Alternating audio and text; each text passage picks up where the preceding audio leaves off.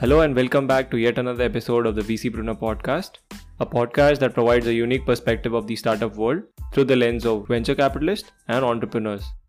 I'm your host Digjay, and today I have with me Brij Bhasin, General Partner at Brij Partners, which is an early stage Japanese venture capital fund investing across multiple domains in India and Southeast Asia.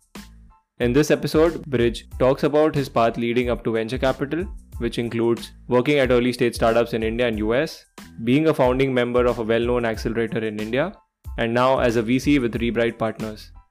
In this episode, he also talks about how LPs can play a role in supporting and collaborating with startups, how early stage startups can leverage accelerators and micro VCs to build a strong foundation for themselves, and why is it critical for founders to choose the right investor for their startups. I had a great time chatting with Brij, and I hope you enjoy this conversation too. Let's jump into the episode and listen to what Brij has to share. Hi Brij, welcome to the VC Brunner podcast. Glad to have you on the show today. Thanks for having me here, Digjay. So Brij, maybe we can start off with a brief background about yourself. Yeah, so let me give you a little bit of background. So I did my engineering at University of Minnesota, undergrad in computer science. Post that, I worked at an insurance company called Allianz. Didn't really like the whole corporate world and decided to move to a very early stage startup. I was part of the founding team of a company called Pramata, which was building business analytics software for large enterprises, and was there for a number of years, helped grow the company from almost nothing to tens of thousands of enterprise users, and they still quite active in the US. Came back to India, tried to do a startup here, didn't work out after a year or two of trying. At that time is when I came across GSF. GSF was an angel funding platform that was starting an accelerator program for early stage startups. And I found that concept quite interesting and really liked my conversation with Rajesh, who's the founder. Decided to join them as an entrepreneur in residence. And, after the first batch, which was quite successful, came on board as an operating partner and stayed with them for over 3 years. Since then, so after leaving GSF, I joined Brij. I essentially helped them launch their fund in India. Been with them for now 5.5 years. Now I'm a partner at the fund and help them essentially with all their India activities and managing the portfolio here. Great, awesome. So could you talk a bit more about the thesis and the opportunity that you are focusing on at Brij Partners? Yeah. So let me give you a little bit of an overview on Brij. Brij is a venture capital fund that is based in Singapore and Japan. We are essentially backed by mid to large Japanese corporations and family offices that are looking to invest in India's digital growth story. And the idea for them is to participate and invest at the early stage, see how the companies evolve, see how certain sectors are evolving, and then make strategic investments themselves. So from that standpoint, we are the early stage emerging market fund for our LPs. What we also do is help our LPs make strategic investments both inside our portfolio and even outside in sectors that they have keen interest in. Till now, I should say we've done close to 15 investments across various sectors. But these are all companies that have strong tech-enabled products, right? So the sectors that we have been fairly active in are healthcare, logistics and supply chain, mobility, digital media. And earlier on, we did a little bit of a consumer e-commerce. And then more recently, we've been doing more B2B e-commerce. So these are some of the areas that we have invested in, are also looking to invest in going forward. And the idea is that how can we invest in products and startups that are essentially transforming the whole digital landscape by bringing in more efficiency, more predictability, and better pricing for products and services for consumers in India. Right. You mentioned you have mid to large size Japanese corporations who are your LPs. Yeah. How do you leverage your LPs to, support your portfolio startups in India in terms of, market access, strategic partnerships, etc.? If you could go a level deeper to explain that. Yeah. And maybe an example of a couple of startups where you've been able to provide that kind of access. So the idea from a strategic investment standpoint is to build a lasting relationship. So one thing that you have to keep in mind is that most Japanese corporations are really old. I mean, these are typically companies that are 50, 100, 200 years old, right? And they take a very long-term view when it comes to doing strategic investments and partnership. And then because of that, they generally try to start slower and smaller, right? So what I mean by that is typically what would happen is we would do a seed stage investment. We'll typically lead the round, take a board seat. We'll help the company grow to the next stage. As Series A and Series B rounds for the companies happen and we can see predictable traction and customer growth, then our LPs come in and do follow-on investment, anywhere from as small as 500K to a couple of $1 million. And that time is when they start thinking about how would they build a strong collaborative relationship and figure out how they could jointly develop products or bring in expertise, or the Indian company could form a joint venture with them for specific markets or for specific products. To give you a few examples, I think one of the most prominent examples we have is in one of our portfolio companies, Medica Bazaar. One of our LPs is a trading company from Japan called CBC. Right. And they have been active in India for more than, I think, a decade or 2 decades. And once we made the investment in Medica Bazaar, they co-invested with us at Series A round. And they immediately started building a strong collaborative relationship. Medica Bazaar and CBC have joined developed certain products specifically for the Indian market. Medica Bazaar develops medical supplies, right? So they're a B2B commerce platform for medical supplies. And CBC and Medica Bazaar launched a vertical for dental products, new innovative dental products in India. Similarly, we've seen Mitsui Sumitomo Insurance, which is one of the largest insurance companies from Japan, has done large ticket strategic investment in DocSap, which is a telemedicine platform in India. And again, the thesis is that telemedicine was a growing segment in India. And now, obviously, during COVID times, it's almost well established. But even a few years back, it was very new. And even in developed markets like Japan, it was not, approved from a regulatory standpoint. So for Mitsui Sumitomo, it was a way to understand how telemedicine will evolve, how would it work with insurance companies, and what would be the nature of customer acceptance long term, right? And that's something that DocSap and Mitsui Sumitomo have been able to work closely on. And I have a whole bunch of other examples as well. We have a logistics company called Let's Transport that raised strategic money from Mitsubishi and are now in discussions for further strategic partnership as well. Right. Very interesting. So you're saying you have a fund backed by these corporations which are doing the seed investments. Yeah. But as and when they see more value and they think, this can be extended further, they bring in their own separate money outside of the fund. Exactly. So in fact, I would go as far as to say that, almost in every of our portfolio companies follow on rounds of funding, 30 to 40% of the capital coming in is through our LP network in Japan. So it's quite a significant backing that we're able to bring in as the company starts to grow further. Wow, that's really interesting, and it's a unique model, I would say. Because looking from the outside, Rebright is an early stage investment fund that usually does seed rounds, but the kind of access and strategic partnerships that you mentioned, those are significant. Yeah. So take an example of a DocSap or Medica Bazaar. I mean, our seed rounds in the companies were in the range of 500 to 700K. But since then, Rebright itself has put in a couple of $1 million each in both of these companies. And our LPs have put in at least $10 million in these companies, right? So the model is sort of a little bit inverted from what you would see in regular VCs, where it starts smaller, but it balloons up significantly as the companies grow further and show more market validation. Right. You mentioned, some of the investments that you're making is in logistics and healthcare. Both the sectors are seeing certain tailwinds from the current COVID situation, and at the same time, attracting a lot of competition as well as investor attention. So could you talk to us about, some of the investments that you made, and why do you think those companies stand a better chance to win versus the competition?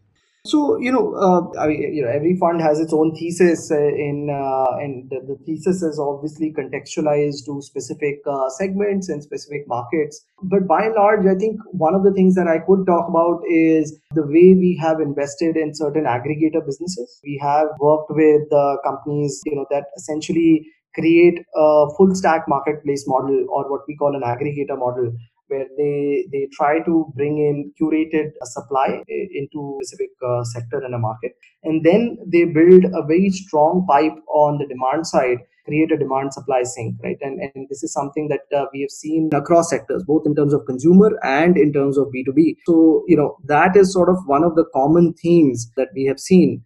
And the idea here is that, we try to take some of those learnings and cross-pollinate it across our portfolio. Right. So have you invested, in any pre-revenue, pre-product startups as of now? Yeah. We've done that in the past. So, for example, when very earlier on in our investment cycle, we had invested in a company called Elanic, which was a fashion commerce marketplace, C2C, consumer to consumer fashion marketplace, and that was done with a thesis in mind that consumer fashion would grow significantly. Right. The company was able to achieve decent scale in the earlier years, but then they did struggle to raise significant follow-on capital, and then eventually last year they were acquired by ShareChat. Right. But that was one of our investments where we did it pre-revenue and just based on PowerPoint presentation. So, I mean, what drives the investment decision in such startups? How do you go about deciding that, okay, it's still pre-revenue, but I can still make a bet that, this is going to go and scale and be an investable company? Typically, there are only two ways, or I would say only two scenarios in which we would invest in a pre-revenue company. One is if we have built a significant thesis around it, right? So it's a market that we either understand as partners because we worked in there in the past, or it's a segment or a sector where one of our LPs has a strong interest or have invested in a Right. company in a different market and it has been successful. So one is going with the market or a product thesis and saying, okay, we want to replicate that in India, right? So that's one way we would do that. The other is where if we come across an experienced founder, right, a serial entrepreneur has proven track record of building and scaling company in the past and are now on their second or third leg of their career, and now they're using the learnings from their previous experiences, and there's a clear correlation on why their past experience will be a big value add to their new project or new business, right? So that's another scenario where we would do a pre-revenue stage investment. Right. Makes sense. I want to shift gears a bit now and talk about your time at GSF. It was one of the first accelerators probably in India at that time, and the concept itself was very new in the country. So tell us, one, what led you to join GSF, and second, how were the early days at the accelerator? Yeah, as I mentioned earlier, I never really actually had imagined that I would go into venture investing. And even joining GSF was not really a decision in that direction. I joined them the first few months. I was an entrepreneur in residence, which was essentially a term that GSF used for people who are sort of in a transitory phase of their career, trying to figure out what they want to do next. And the idea was that, can I help early stage founders in India in those crucial first 6 months to a year and avoid some of those pitfalls that founders fall into as they build their first versions of the product, as they go to market, as they get their first customers signed up. The idea was that I would bring in my experience of the previous 5-6 years from the US, building and scaling a company over there, and also my own personal experience of trying, building, and failing in scaling a company in India. So that's where it came from. And I worked with a great set of founders in those first 6 months with very interesting product ideas, and I really liked that experience. To work with multiple teams, brainstorm with them, in terms of what their plan is, and figure out what are the issues in each market, see how we could possibly solve them. So it actually in a weird way, it was actually even more rewarding for me than running my own thing, because I could explore so many different markets and work with so many different types of people, and that's the reason why I stayed on and continued to work with GSF and essentially got into venture investing. So, according to you, what are the key problems that an accelerator can solve for startups, and whether you would recommend anyone starting up for the first time to go through an accelerator program?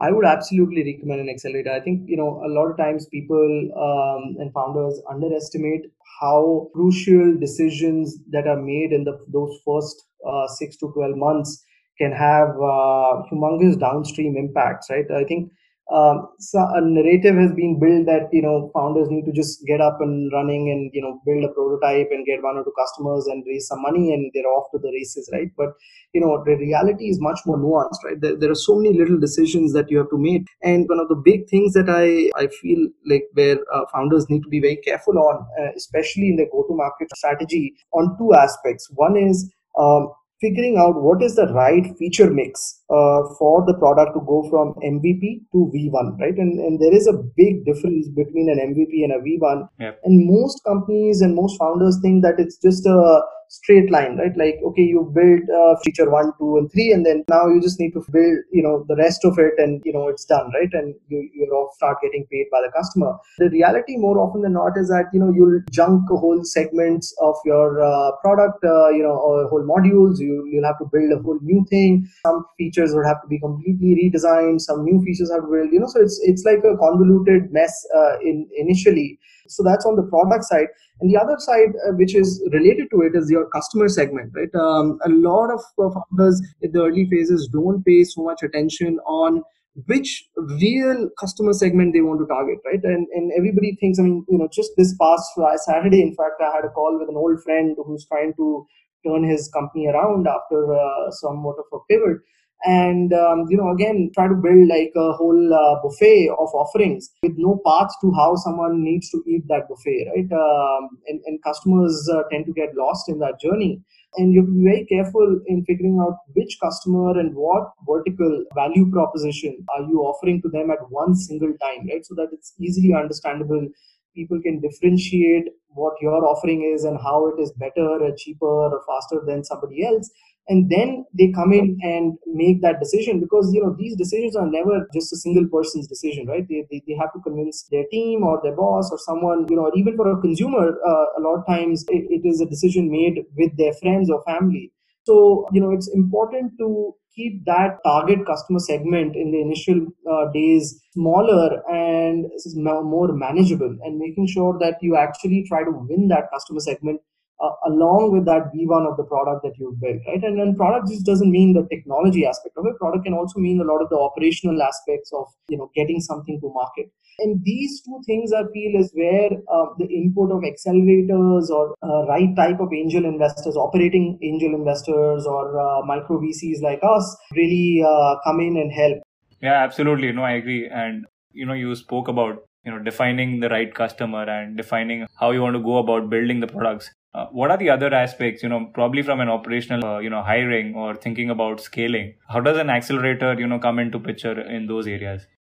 Again, it's the same thing, right? Like the first few hires are absolutely crucial. And what an accelerator or a micro VC does is to essentially help you bring clarity that, given the amount of resources that you have, and, you can probably only hire a few people right away, and you're trying to build an organizational culture behind it. We try to understand where the founder and the founding team strength and policies lie, right? And it comes from a third party perspective, and we try to work with founders who are self-aware as well, to be able to listen to such type of feedback, and then give them a recommendation that, look, we see that these are the gaps in terms of where you're really good at and where you need additional outside support. And this is where we feel that you should bring on someone of this particular background, which will balance a particular need in your company. And if this sort of a discussion works well, and there is a trust and clarity between founders and early investors, then company actually builds a great culture and gets the right type of people and actually starts to scale very quickly. Right, makes sense. I was doing some research before our discussion today, and I was going through some of the tweets that you had on Twitter. One of them says, there are only two types of VCs in the world, the all-weather kind and the fair-weather kind. So if you don't mind, could you elaborate on that and help us understand, what are these two different types of VCs? So look, where that came from is a little bit of an observation that I've made in the market. Right. It may be incorrect. Again, these are the things that you kind of just observe, and you may be looking at things in the wrong way. But one of the sense I've gotten is that I see a lot of early stage investors, VCs, angel investors, accelerators, who essentially don't really come in with a very strong conviction of their own when they're investing in a company, right? So, and that typically translates to them never taking a lead position in any portfolio company or very few companies, right? And they'll always like come in as follow-on investors, or will always join party rounds with others, will always have this condition that I'll put in small money first and then I will participate further in your next round. So essentially, I'm starting to see there are people who are just essentially trying to play money ball with venture investing, right? The way you would do in a public market. Right. And the challenge with that is, I mean, it's a great strategy as long as the music is going, right? As long as the money keeps flowing, you put in a small money, the next round happens, you're sitting pretty on your equity. You never really had to manage that company actively a single day. And, you just took a markup and are just enjoying it. Problem is that the day the company is not doing well, or if the market scenario suddenly changes, the first port of call for all founders is their existing investors, right? Absolutely. But if as an existing investor you built a strategy that was completely dependent on external capital helping your portfolio, you never really had any reserves, or you never really talked to your LPs on how would be the long-term viability of your portfolio, you never really took a board seat or actively worked with a founder or built a relationship with them so that they can trust you and you can trust them, then it very quickly devolves and sometimes into bad situations and chaos, right? The reason why I said that was I think founders sometimes don't even realize, they think that all money is the same. Whether I take 100K from here or a 500K from there or $1 million from there, it doesn't really matter, right?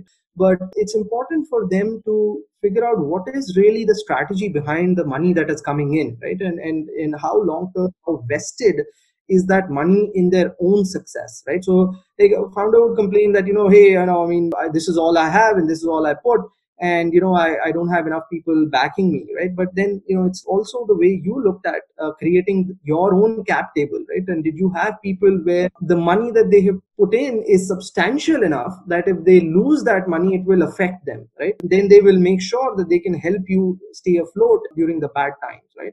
Enough skin in the game. Yeah, they have enough skin in the game, exactly, right? So that's where that came in from. And I've also seen situations where there are certain investors who will essentially wash their hands off if a company is not doing well and say, hey, this is just the job of the lead investor, right? I was just a co-investor, I just did follow on, right? Which I also have started to feel that maybe is a little bit disingenuous, right? That you're essentially just coming in, taking 20-30% of the round capital. Okay, fine, you're not taking a majority stake in a company or a board seat, but then essentially you're just completely passive capital. There's no real value add that you provide. Neither are you working directly with the founder, nor are you there in the worst of times, right? Correct. And all I'm saying is that there may be need for this capital, right? I'm not saying that capital is bad. You should take capital wherever it's available. But for founders, it's important to know that who they're working with and whether they will have those people will have their back when they need it. Right. So, Brij, what are the signals that, especially first-time founders can look at to avoid such pitfalls and, choose capital wisely? The best is to do your due diligence on the VC, just the way a VC does due diligence on the founders, right? So when we are investing in a company, we do due diligence from multiple ways, right? It's almost a 360-degree review. We obviously look at the market, we look at the product, we look at customer feedback, we look at what the founders have done till that stage in terms of their own value that they brought to the company. Then we start looking into the founders background, right? Where did they work before, what was the feedback of their previous employers or their co-workers. Talk to other investors in the market who may have worked with the founders in the past. So we do that level of diligence, and I'm saying that generally this level of DD builds up, right? So we do a basic in the initial stages, then a little bit more in term sheet, then of course more comprehensive before we sign transfer the money. The same way, I think founders should do the same thing, right? They should do at least some basic diligence and look up. A lot of this can be even just done on secondary research online, right? Just look up their portfolio pages, right? And see which companies are in portfolio. Look up how much ownership stake that they had in their portfolio companies. See whether they participated in their pro rata in the follow-on rounds for the companies, or they immediately exit in the next round or the round after that. Just look for feedback. And the best feedback is to talk to one of the founders in that portfolio if you connect to them and get a sense of what their experience has been with that VC. And a lot of cases it could be that the founder just comes back and say, I just took their money. I don't really talk to them much, right? So all I'm saying is there's no right or wrong, but just go with your eyes open. No, absolutely. You're absolutely right. And you make some very important points. I mean, you need to know exactly how your investors can help you, beyond capital, especially in times of crisis or in times where you need their support. Moving things along, Brij, from your background of your initial days in US and working with Rebright, which also focuses on other Southeast Asia markets, tell us, from that perspective and that vantage point that you have, how is, the Indian startup ecosystem maturing? I think some of the things that we now are starting to get to is some of the things I just talked about, right? We're seeing serial entrepreneurs coming in the picture. We're seeing money being recycled back into the ecosystem through founders and VCs who've enjoyed large exits. We're starting to see models that are scaling globally in a very significant manner. We are also starting to see founders who are executing very large visions. This last point is the one which actually defines a maturing ecosystem, and something that we actually just had a discussion internally a week or two back.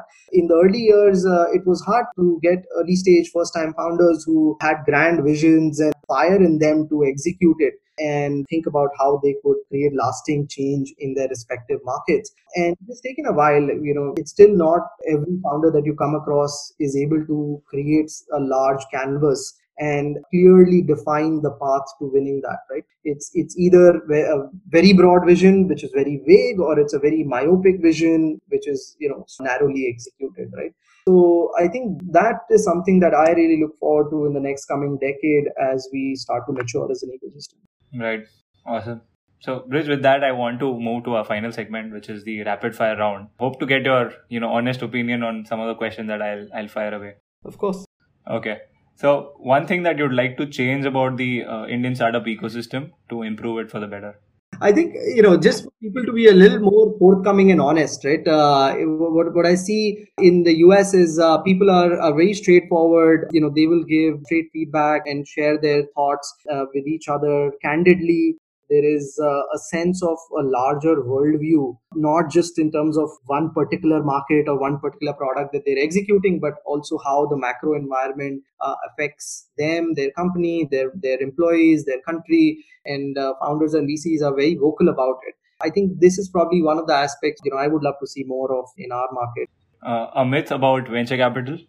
That capital always wins. There are plenty of stories in the market where companies have raised lots and lots of money, and are almost like written as if that they have already won and exited and have become successful. But I've seen many stories, both internally within our portfolio and even outside, where just because you've raised a large Series A or Series B, or even in sometimes and we've seen publicly even later stage rounds, doesn't mean that you have become quote unquote successful, right? Success is defined when you've created a platform which is self standing, right? It has strong foundations that can last for a very long period of time and create lasting value for all shareholders, employees, customers, right? And much harder to build than it seems, right? Hats off to people who've done it. But sometimes we just think that fundraising is that metric. It's really not.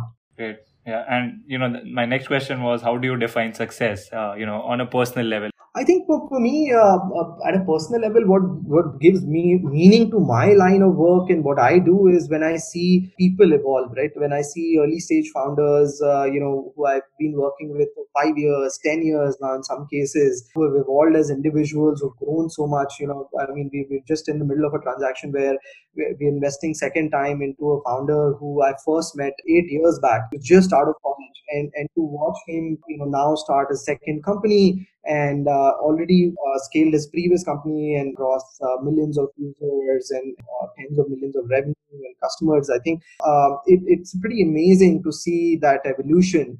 And also to see how these companies have been able to add value to society and how they've changed the lives of customers and employees, right? I think that's really what I would say defines success and gives meaning.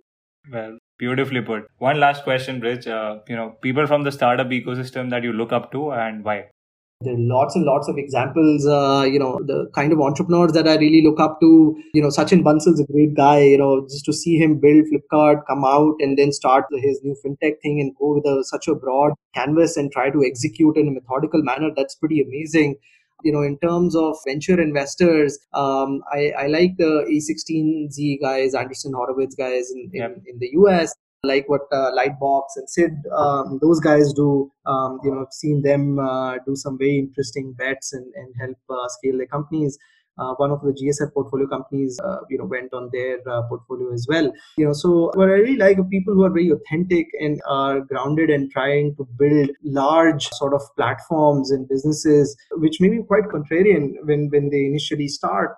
May not be the flavor of season, and then you see them slowly go about doing it quietly in the background, and 5 years, 10 years later, they've completely changed the industries that they work in. I think those are the types of people I admire. Great, great. So, Brij, any last thoughts for both current as well as aspiring founders who are listening to this? Yeah, I would say, especially to the founders, the times that we live in right now are quite volatile and chaotic, and it may seem as the worst time to kind of be a founder or to start up. But I would say this is the exact time to do that, and there's a lot of opportunity. The more behavioral change around you, the more opportunity that you can build something interesting and long lasting. So just encourage them to keep their spirits up and keep building and keep executing. Brij, this has been a really insightful experience listening to you today. Thanks for your time to be on the show, and hopefully we'll have you back soon again. Thanks so much for having me. These are interesting questions to always contemplate.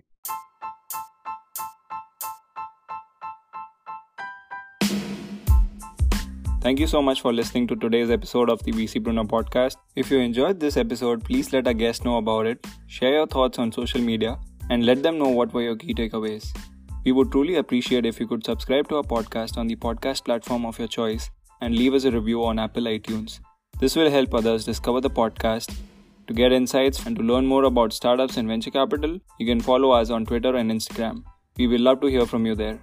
You can find all episodes together on our website, thevcpreneur.com. We will be back again next week with another VCpreneur that is making a dent in the venture universe. Until then, take care and keep shining.